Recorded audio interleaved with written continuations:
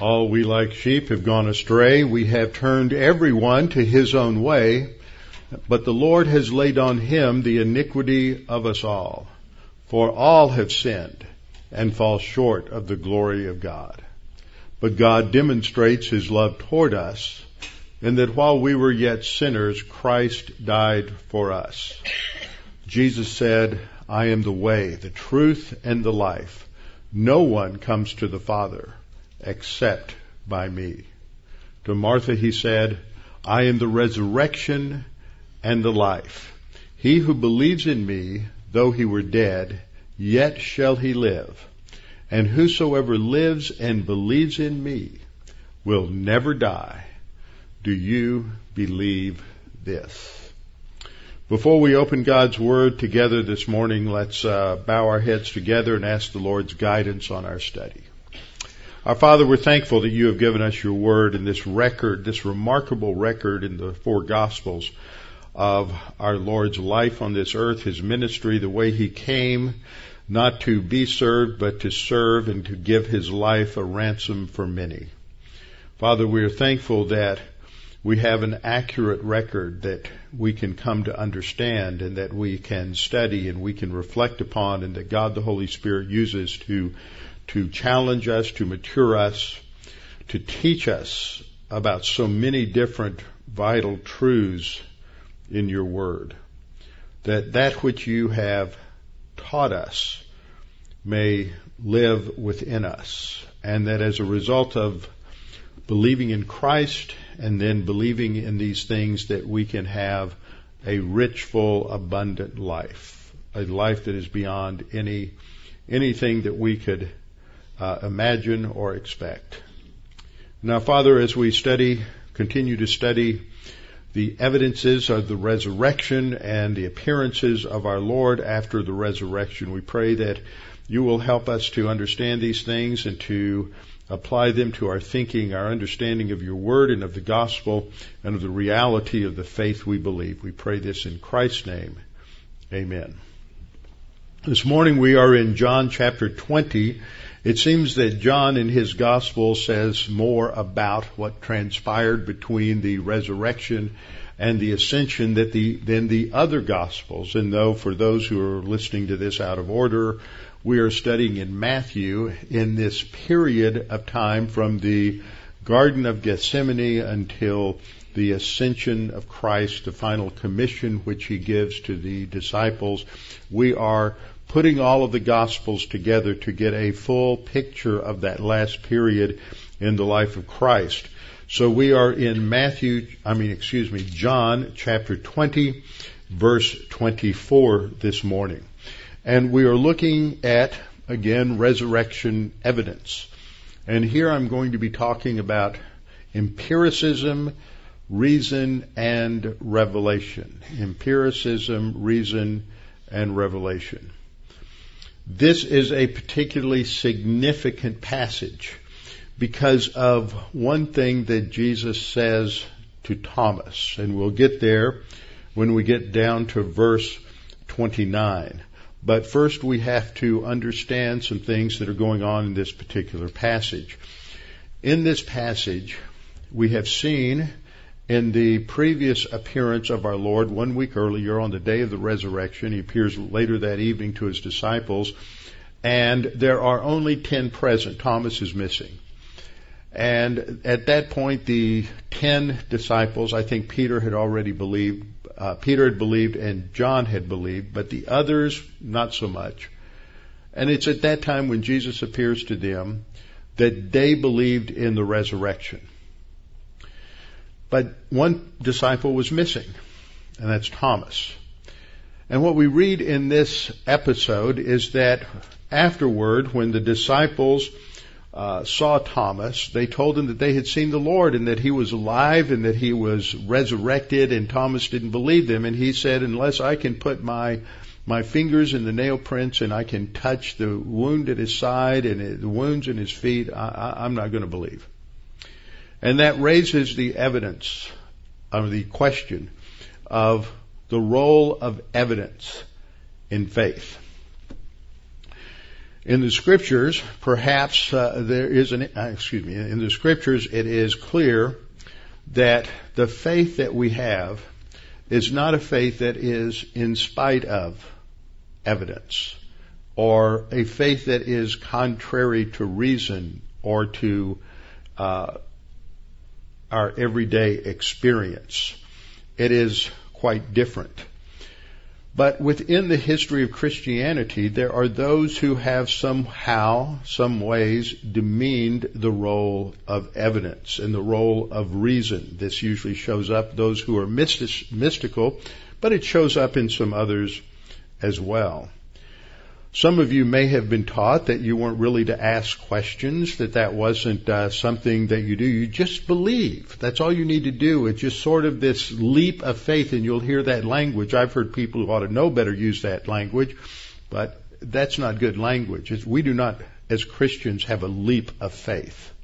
That terminology comes out of Søren Kierkegaard, a Danish philosopher of the late 19th century, who didn't believe there was evidence of Christianity, and so you had to believe it because it ought to be true, but there's no real reason or evidence for it, so therefore you just took this irrational leap of faith. And for many in human viewpoint circles, atheists, philosophers, their definition of faith is believing that which is irrational, believing that for which there is no evidence.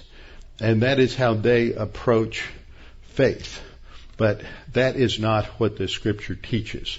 Scripture teaches that biblical faith is not divorced from historical evidence or rational observation. Three things I want to point out in this introduction is that as skeptics state that faith is to be irrational, we must understand that every system of knowledge is ultimately based on a belief system. Whether it is a religion such as Judaism, Christianity, Hinduism, Islam, whatever, they would grant that religion is based on faith, but science is based on faith. And all forms of rationalism and idealism are also based on faith. Here is a chart that I have used many years, many times, and you have looked at, that breaks down the four basic ways in which we, our philosophers, think about how we know what we know. What is the basis for our knowledge? If you say, I know something is true, on what basis do you claim that that is true? Do you base it on your experience? Do you base it on reason? Do you base it on just mysticism, some sort of inner intuitive insight? Or do you base it on revelation, that which ultimately comes from God? Rationalism is the first system in the chart. In rationalism, the idea is we have certain innate ideas. Whether you're talking about the ancient Greek philosopher Plato or you're talking about the Enlightenment philosopher of Descartes, in rationalism begins in the mind.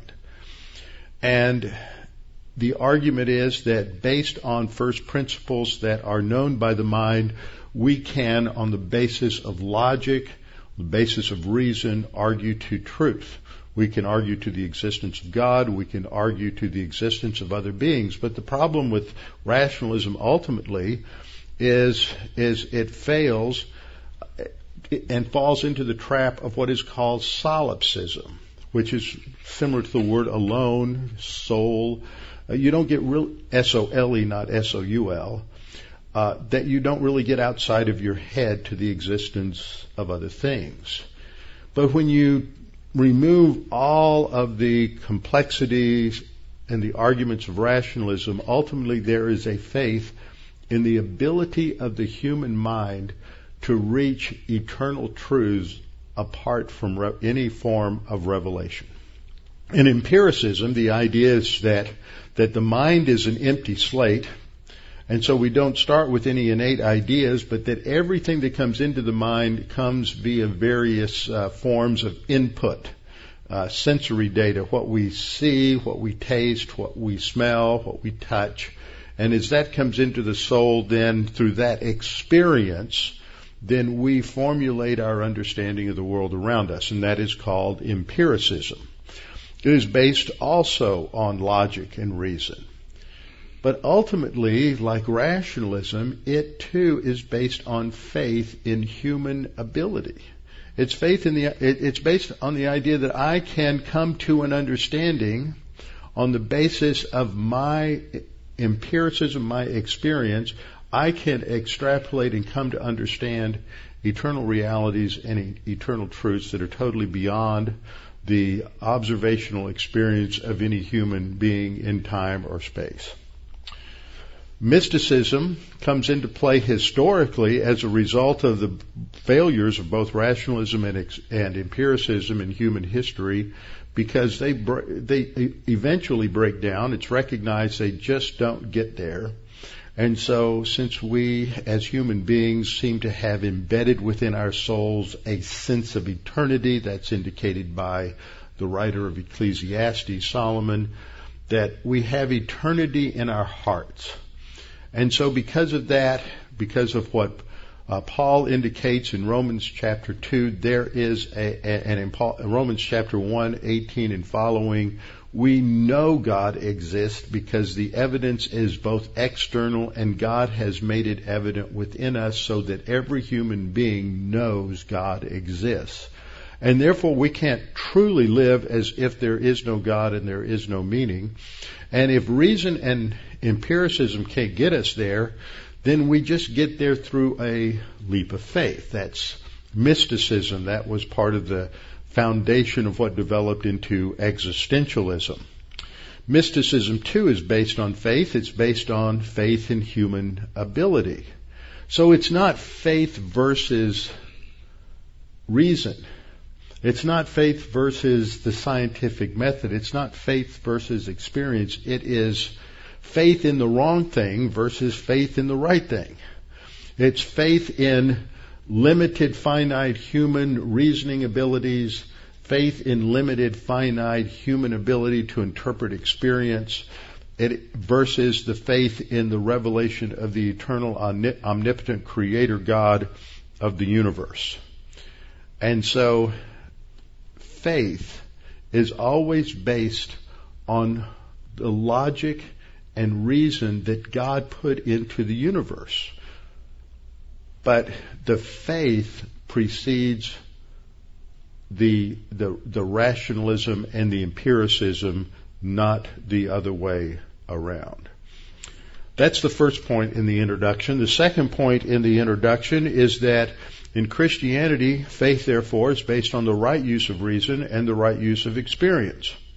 We can go back to the Garden of Eden, and we see that God created Adam and Eve in the Garden of Eden, and He told Adam to name all of the creatures. And they go through this process of categorization and classification and naming all of the animals, and that's before Eve is created, and already Adam is beginning to note that all of the animals that came into his purview were in pairs, and there's not a pair for him. There's not any creature comparable to him. And then as God has brought him to that awareness, then God is going to create a helper that is comparable to him. And so God causes a deep sleep to fall on him, and from his side, from his rib, he creates the woman. And then God gives him some information that he couldn't get from the experience of identifying and classifying everything. And God says, of all the trees in the garden, it's good to eat. You can eat from everything, but you can't eat from that one tree over there, because if you do, you'll die spiritually. In other words, he could learn a lot from empiricism. He could learn a lot from rationalism, but he couldn't learn how to really ultimately identify and categorize all the data correctly until he had that one piece of information from Revelation, and that is that one tree, if you eat from it, you'll die. You'll die spiritually. that was it. So revelation is necessary. We can come up with great theories, great ideas. They may even be 98% correct, but it's that 2% that's wrong that flaws the formulas. You've got to know something that is only available through revelation. And so to understand revelation, because revelation is verbal, revelation communicates, you have to use reason and experience in order to interpret those verbal statements. A third thing we observe is that when it comes to Christianity, the Bible reveals to us who God is as the infinite, eternal, incomprehensible creator God of the heavens and the earth and the seas and all that is in them. It tells us that man's problem is one of disobedience and rebellion against God, which brought spiritual death to man, brought sin and corruption into all of the universe, and left man without hope and without any way to save himself. It also tells us the great story of God's salvation, that God provided a Savior who could solve the sin problem, who could pay the penalty for sin and provide a way for us to have eternal life.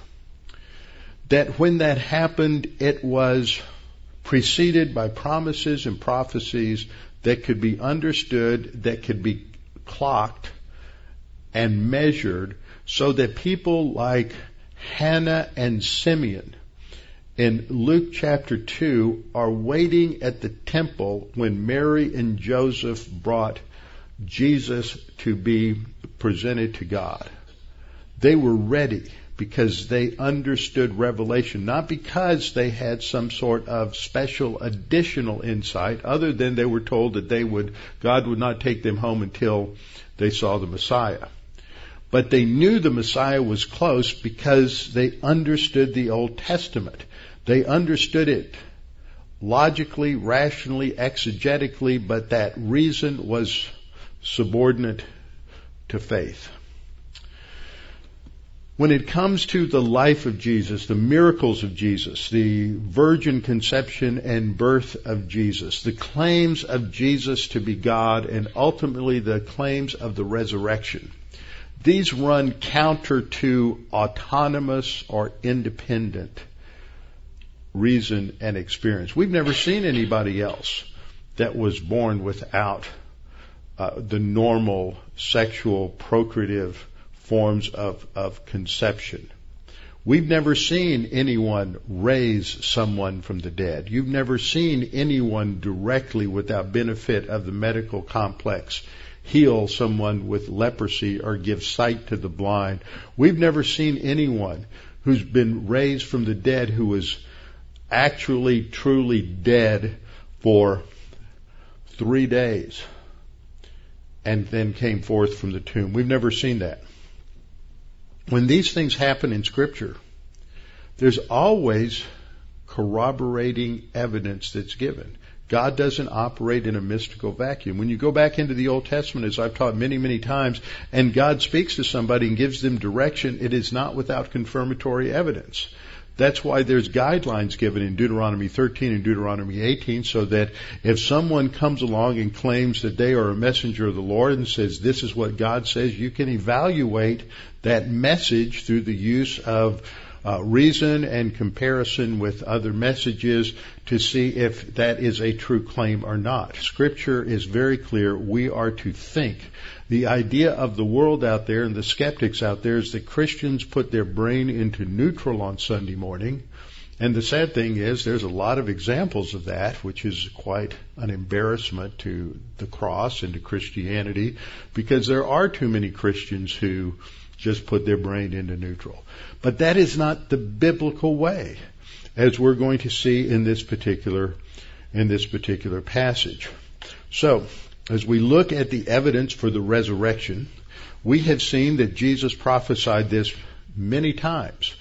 The fact is that if he had not risen from the dead, he would have been demonstrated to have been a false prophet. The disciples, we're told, did not really understand what he meant. Neither did they believe it.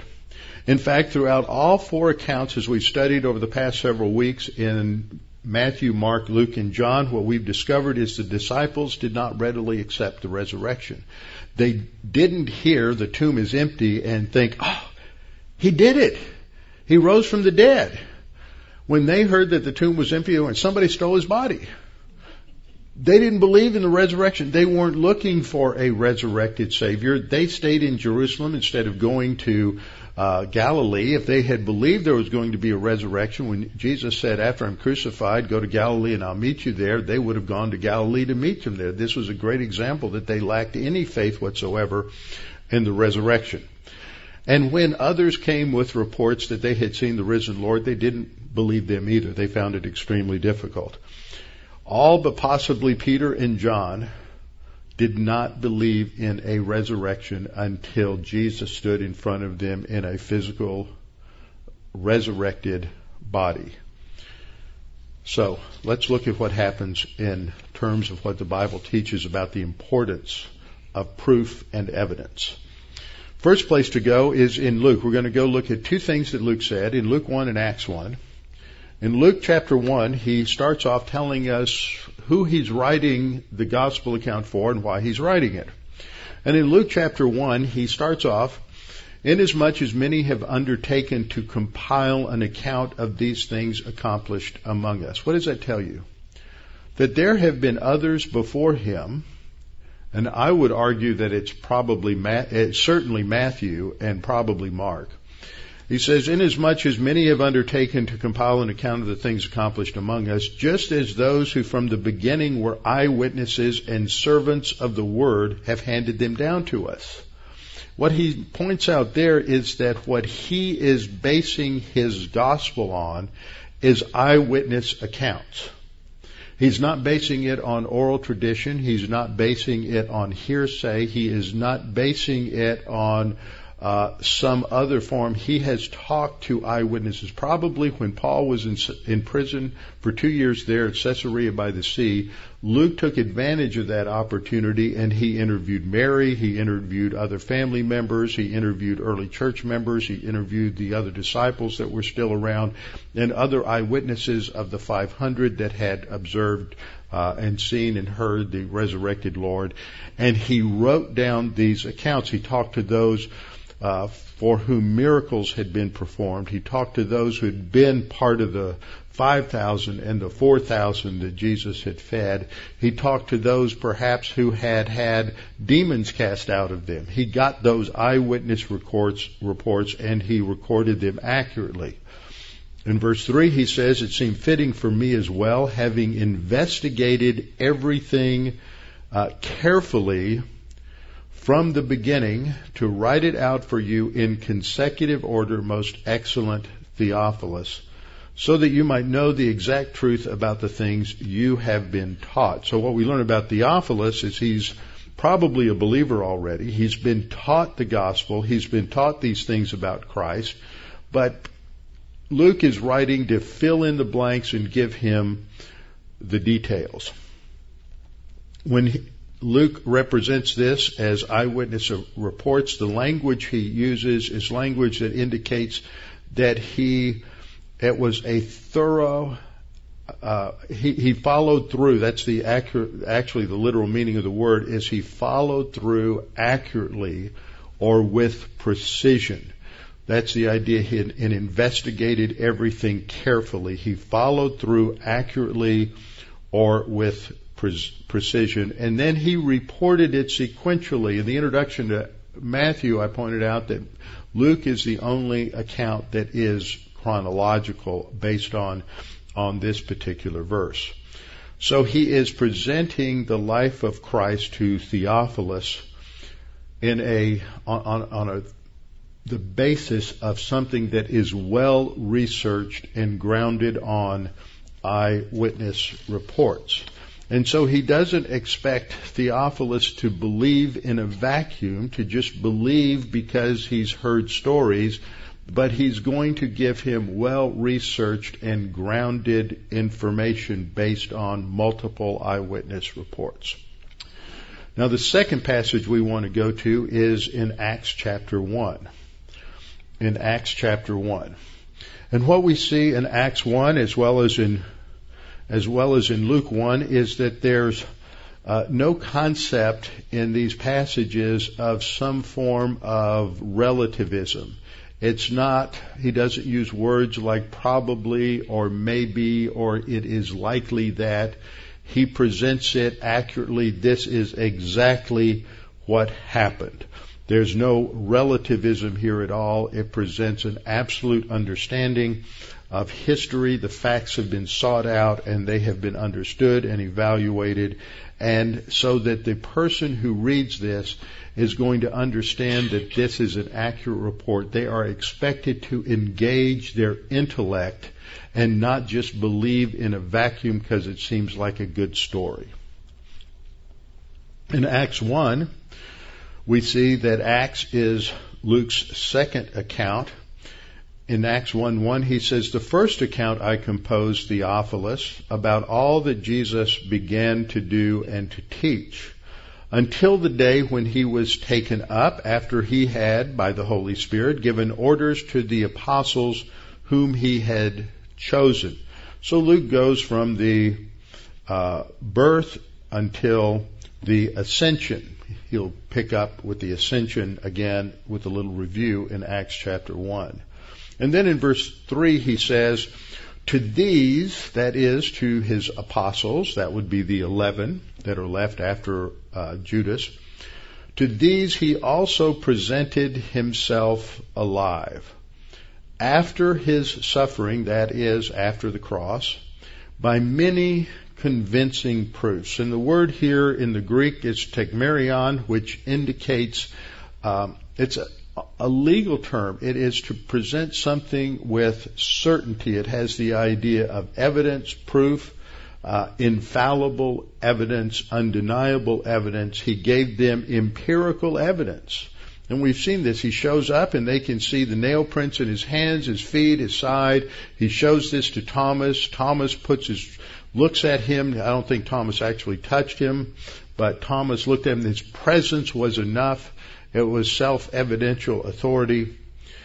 And so Luke summarizes this with many convincing proofs. Not just once. It didn't just happen on the day of the resurrection. It happened again and again and again. He says he appeared to them over a period of 40 days and speaking the things concerning the kingdom of God. So for the next 40 days between the resurrection and the ascension, Jesus is showing up and he's talking to the disciples almost every day and teaching them all about the church age and providing for them. So that's our second passage. Our third passage is in 1 Corinthians chapter 15. Two parts of 1 Corinthians 15 are important for us. Now, this is the Apostle Paul writing some years later to the church at Corinth, which is questioning the reality of the resurrection. Maybe he just appeared as a ghost. Maybe they just thought he appeared. Maybe it was part of his imagination. That's what the modern skeptic wants to say, is they were so religiously minded that they just had this conjured up vision. This was their imagination. It was like a sort of group hypnosis, and they all believed this. But that doesn't explain any of the evidence. We're told in 1 Corinthians 15, 4 through 8, of the appearances that some of these are not mentioned in the Gospels. We're told that he was buried and that he was raised on the third day according to the Scriptures, and that he appeared to Cephas, that's the Aramaic name for Peter, Cephas, then to the 12. Notice he calls them the 12 even though there's only 11. After that, he appeared to more than 500 brethren at one time, most of whom remain until now, but some have fallen asleep. And then he appeared to James, and then to all the apostles. This is his brother James, half-brother of the humanity of the Lord Jesus Christ. He appeared to him. He was not a believer until this appearance, and then to all of the apostles. And then Paul says, and last of all, as it were to one untimely born, he appeared to me also. Let me ask you a question about when he uses this word appeared. Verse 6, he appeared to more than 500. Verse 7, he appeared to James. Verse 8, he appeared to me. Let's go back one. He appeared to Cephas. Okay, so he uses the same word appear. Now, how was it when he appeared to Peter? Was it a ghost? Was it imagination? Was it in Peter's head? No. Physical, bodily resurrection. Okay, how did he appear to the 500? Physical, bodily resurrection. How did he appear to James? Physical, bodily resurrection. It's not something they saw in their head. How did he appear to the apostles? We've just seen it. He appears in the room. They see him. It's a physical manifestation of his resurrection body. He offers to have them touch him. He eats. He shows that this is physical, bodily. And then in verse 8, Paul says he appeared to him also. Now, what I don't understand, and it does bother me, and I am concerned about this, is why is it that so many, even evangelicals, like this recent movie on Paul the Apostle, when it comes to Paul appearing to Peter, they make it psychological. It's in his head. You don't see that Paul sees the same thing that Peter and the 500 and James and the other apostles saw. He just sees something psychological in his head. And the sad thing is when you don't have Paul seeing the physical, bodily, resurrected Jesus, you are, in essence, providing something that, instead of supporting the resurrection, denies the resurrection.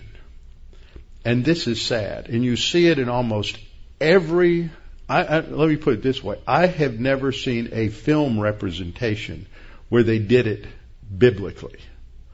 And that bothers me. Because this is the foundation of Paul's whole argument here in 1 Corinthians chapter 15.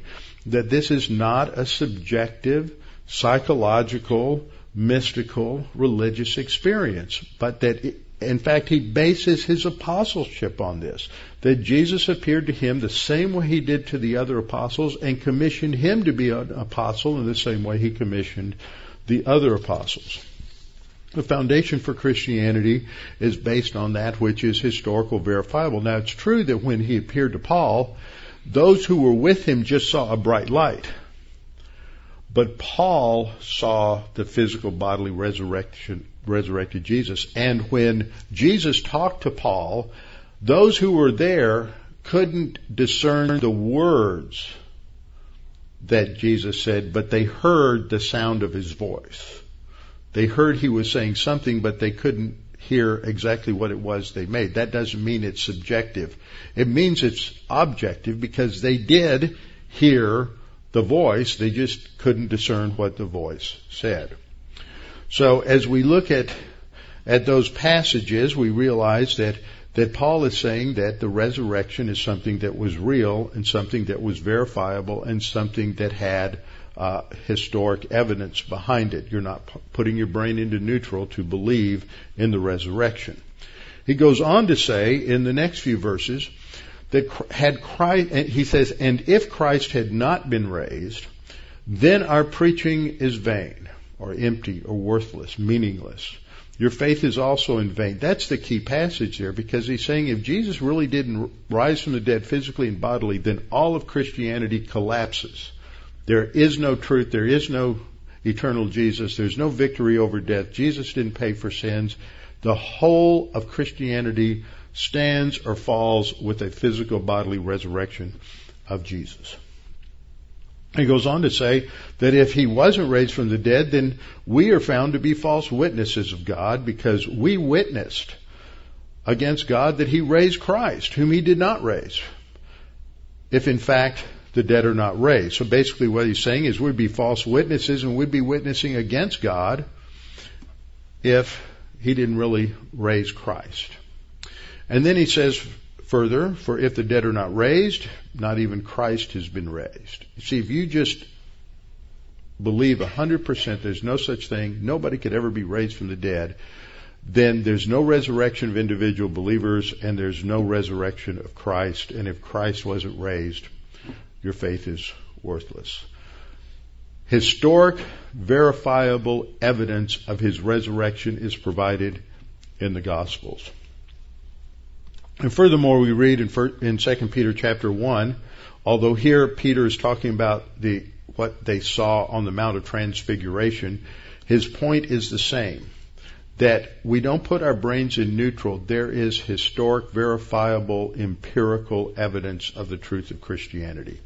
He says, "For we did not follow cleverly devised tales when we made known to you the power and coming of our Lord Jesus Christ, but we were eyewitnesses of His majesty." They saw His glory there on the Mount of Transfiguration, and he's fully aware of the fact that what the critics were saying then, as they say now, is this is just something somebody made up. It's a myth. You're just fooling everybody with your story. But these are men who gave their life for the resurrection. John is the only one of the 11 disciples, the 11 apostles, who lived to die of natural old age. All of the rest died for the claim that Jesus rose from the dead. And that just isn't going to happen. People are not going to give their life for a lie. So Peter goes on to say, "For when He received honor and glory from God the Father, such an utterance as this was made to Him by the majestic glory," referring to God, "This is my beloved Son with whom I am well pleased." He's got evidence. He heard the Father's voice. That's what he says in verse 18. "We ourselves heard this utterance." It's empirical. We were witnesses. There's more than, it's not one. There were 3 of us there. So it is confirmed not just by 2 witnesses according to the law, but by 3 witnesses. So the disciples did not expect people to believe apart from critical thinking. After all, they didn't believe it at first. They were unbelieving. They had to be convinced through empirical evidence. 1 John 1:1, John states it this way: "What was from the beginning, what we have heard," empirical data, "what we have seen with our eyes," empirical data, "what we beheld and our hands touched," so seeing, hearing, touching, concerning the word of life. The life was manifested, and we have seen and bear witness and proclaim to you the eternal life, which was with the Father and was manifested to us. What we have seen and heard, he repeats it again in case you just missed the importance of it the first time. "What we have seen and heard, we proclaim to you also, that you also may have fellowship with us, and indeed our fellowship is with the Father and with His Son, Jesus Christ." In other words, there is no fellowship with God, there is no eternal life, unless our report of this empirical evidence is absolutely true. Now, what we see and have seen so far in our study of the post-resurrection appearances is that there have been 5, and we're at the 6th one now. There's the appearance to Mary, the appearance to the other women, the appearance to the 2 on the road to Emmaus, the appearance to Peter in private, the appearance to the 10, which we studied last time in John 20:19-25, and now the appearance to the 10 plus Thomas in John 20:26-31. So now we will take a look at what happens in these passages. That should be John 20:24-31. Now, this is a week later. This is the next Sunday. "Now Thomas, called the twin, one of the 12, was not with them when Jesus came. The other disciples therefore said to him, 'We have seen the Lord.' So he said to them, 'You guys are fools.'" Well, in essence, that's reading between the lines here. He's not believing them. He's been hanging with these guys for the last 3 years, and he doesn't believe them at all. He is as incredulous as they were. This is not the presentation of gullible disciples who have parked their brains in neutral. He said, "Unless I see in his hands the print of the nails, and put my finger into the print of the nails, and put my hand into his side, I will not believe." In other words, I've got to have hard evidence. I've got to be able to actually see and touch the nail prints and the wound in his side. Verse 26 says, "And after 8 days his disciples were again inside, and Thomas with them. Jesus came, the doors being shut, and stood in the midst and said, peace to you. And I pointed out last time that as in the previous episode, when it says the door was shut, the Greek verb there probably means it was locked. They were afraid of the Jews. They don't want anybody coming in. And Jesus appears through locked doors, and he's in their presence. He says the same thing to them. In Hebrew, it's Shalom Aleichem. And he goes to Thomas. He doesn't say, well, look at me. He says, okay, Thomas, you wanted to put your finger into the wounds on my hands and my feet and my side. Here it is. Touch me. You can do that. And then he says to him, don't be unbelieving, but believing. Now, the problem that we run into here in modern evangelical Christianity are there are people who say that if your faith is based on miracles, if it's based on signs, then that may not be genuine saving faith. John MacArthur has said that, because that's essential to being able to come up with the heretical doctrine of lordship salvation. Because what he wants to reject is the fact that in John chapter 2, Jesus did many miracles, and many believed in him, pisteuo eis, the language that is used all through John to indicate belief in Jesus. And then it says, but Jesus didn't entrust himself to them. So MacArthur wants to say, see, they believed in Jesus, but it wasn't saving faith, because Jesus didn't trust himself to them. See, he's got to have, he wants to reject the idea that somebody can believe the gospel, trust in Jesus, and then go the rest of their life with no spiritual growth, and they're not saved. That's not the gospel. That's heresy. That's lordship salvation. And he wants to base it on that, and so the only way he can get around it is to minimize what happened by saying, see, the faith of those people in John 2 isn't real faith because it's just based on signs. But what we've seen all through John chapter 20 is that the disciples see the resurrected Lord and they believe. And now we have Thomas who's going to believe as a result. And at the conclusion of this section, in John 20 verse 30, John says, and truly Jesus did many other signs, that's a miracle, in the presence of his disciples, which are not written in this book. But these are written that you might believe that Jesus is the Christ, the Son of God, and that by believing you may have life in his name. What John is saying is, I'm telling you there are these 8 signs in the Gospel of John, and that on that basis, that evidence, you can believe and you'll have eternal life. That's not what the Lordship crowd says. So, we read in John 20, 26, 27, as I just read, that Jesus says, put your hand here. Now, there's nothing wrong with believing without this kind of direct empirical evidence. But see, today, we don't have that direct empirical evidence. You can't go put your hands in the nail print and the wound in Jesus' side. You believe because of revelation. Revelation is the light of God. And Psalm 36:9 says, in your light we see light. That's the point in that opening chart I gave you. Is the way we understand truth is to presuppose the truth of revelation. In the light of God's Word, then and only then can we properly interpret the data that we see in front of us. And so, we're reminded of these signs in John. There's 8 signs. Most people that you hear teach, in fact, when I first taught John, I said there were 7 signs.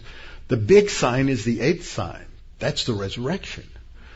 There are 7 other signs. He turned the water into wine in chapter 2, verses 1 through 12. He healed the nobleman's son from a distance in chapter 4, 46 to 54. He healed the man at Bethesda, the cripple at Bethesda, in chapter 5, verses 1 through 15. He fed the 5,000 in chapter 6, verses 1 through 14. He walked on water in chapter 6, 15 through 21. He healed the man born blind in chapter 9, verses 1 through 7. He raised Lazarus from the dead in chapter 11. And now the resurrection of Christ is the 8th and final sign. Well, Thomas didn't need to touch the nail prints in his hands or the wound in his side. He immediately recognized that Jesus was indeed alive. He was there in flesh and bone. He was resurrected. And he said, "My Lord and my God." In verse 29, Jesus then replies to him in most significant verse. He says, "Thomas, because you have seen me, you have believed." He doesn't say it's fake belief or an inadequate belief. He uses the same language all the way through John. Just believe in him. He says, because of this, you've believed. He doesn't say you aren't blessed, but he does say, blessed are those who have not seen and yet have believed. He doesn't pronounce a negative judgment on Thomas, but he says, for those who believe on the basis of revelation, and the evidence that's presented in Revelation, second-hand evidence, not direct empirical evidence, but indirect empirical evidence, because it's on the basis of what's written and on the basis of their report. Blessed are those who have not seen and yet have believed. Faith for us is that what the Scripture says is more real than our unaided reason and unaided experience will tell us. That the stability of God is more real to us than the instability of our circumstances. The certainty of God's promise is more real than the vagaries of our life. That God's care for us is more real to us than the feelings that we have of our own ineptitude and inadequacy. When we come to the end of what the Scripture teaches about God and His relationship to man, God wants to be known by human beings. He gives evidence of that. Romans 1:18-21, that the heavens represent God's invisible attributes and communicate that, so it is evident to them. And then Paul goes on to say, for God made it evident within them. But the issue is human volition. They have to decide, do I want to know God or not? The most important decision, of course, as you know, is the cross, is to trust in Christ as Savior. But after that, it's a day-by-day decision. Are we going to continue to want to know God? In closing, I want to remind you of 1 Chronicles 28:9. Profound statement by King David on his deathbed just about. And he is giving direct guidance to his son Solomon. It applies to every one of us. As for you, my son Solomon, know the God of your father and serve him. That is the message in every message for the believer, is to continue to know God and to serve him with a whole heart and with a willing mind. See, you don't put your mind in neutral. It's based on the use of your intellect. With a whole heart and with a willing mind, for the Lord searches all hearts and understands all the intents of the thoughts. If you seek him, he will be found by you. But if you forsake him, he will cast you off forever. Father, we thank you for this opportunity to be reminded of the evidence of Scripture that Jesus is who he claimed to be, that he is your eternal Son, the second person of the Trinity, who entered into human history to die on the cross for our sins, to pay that penalty that we might have eternal life. And we pray that anyone listening to this message, anyone here today who's never trusted Christ as Savior, that they would take this opportunity to do so based on the evidence of Scripture. And Father, we pray that for us as believers, that we would be mindful of what David said to Solomon, that we are to seek you with a whole heart, with our minds, and that be mindful of the warning that in negative volition you may turn us over to divine discipline and we may be forsaken by you in time. But Father, we pray that we would continue to pursue you, wanting to know you and wanting to apply your word, that we may experience that full abundant life that Jesus promised for us, that we might have life and life abundantly. And we pray this in Christ's name. Amen.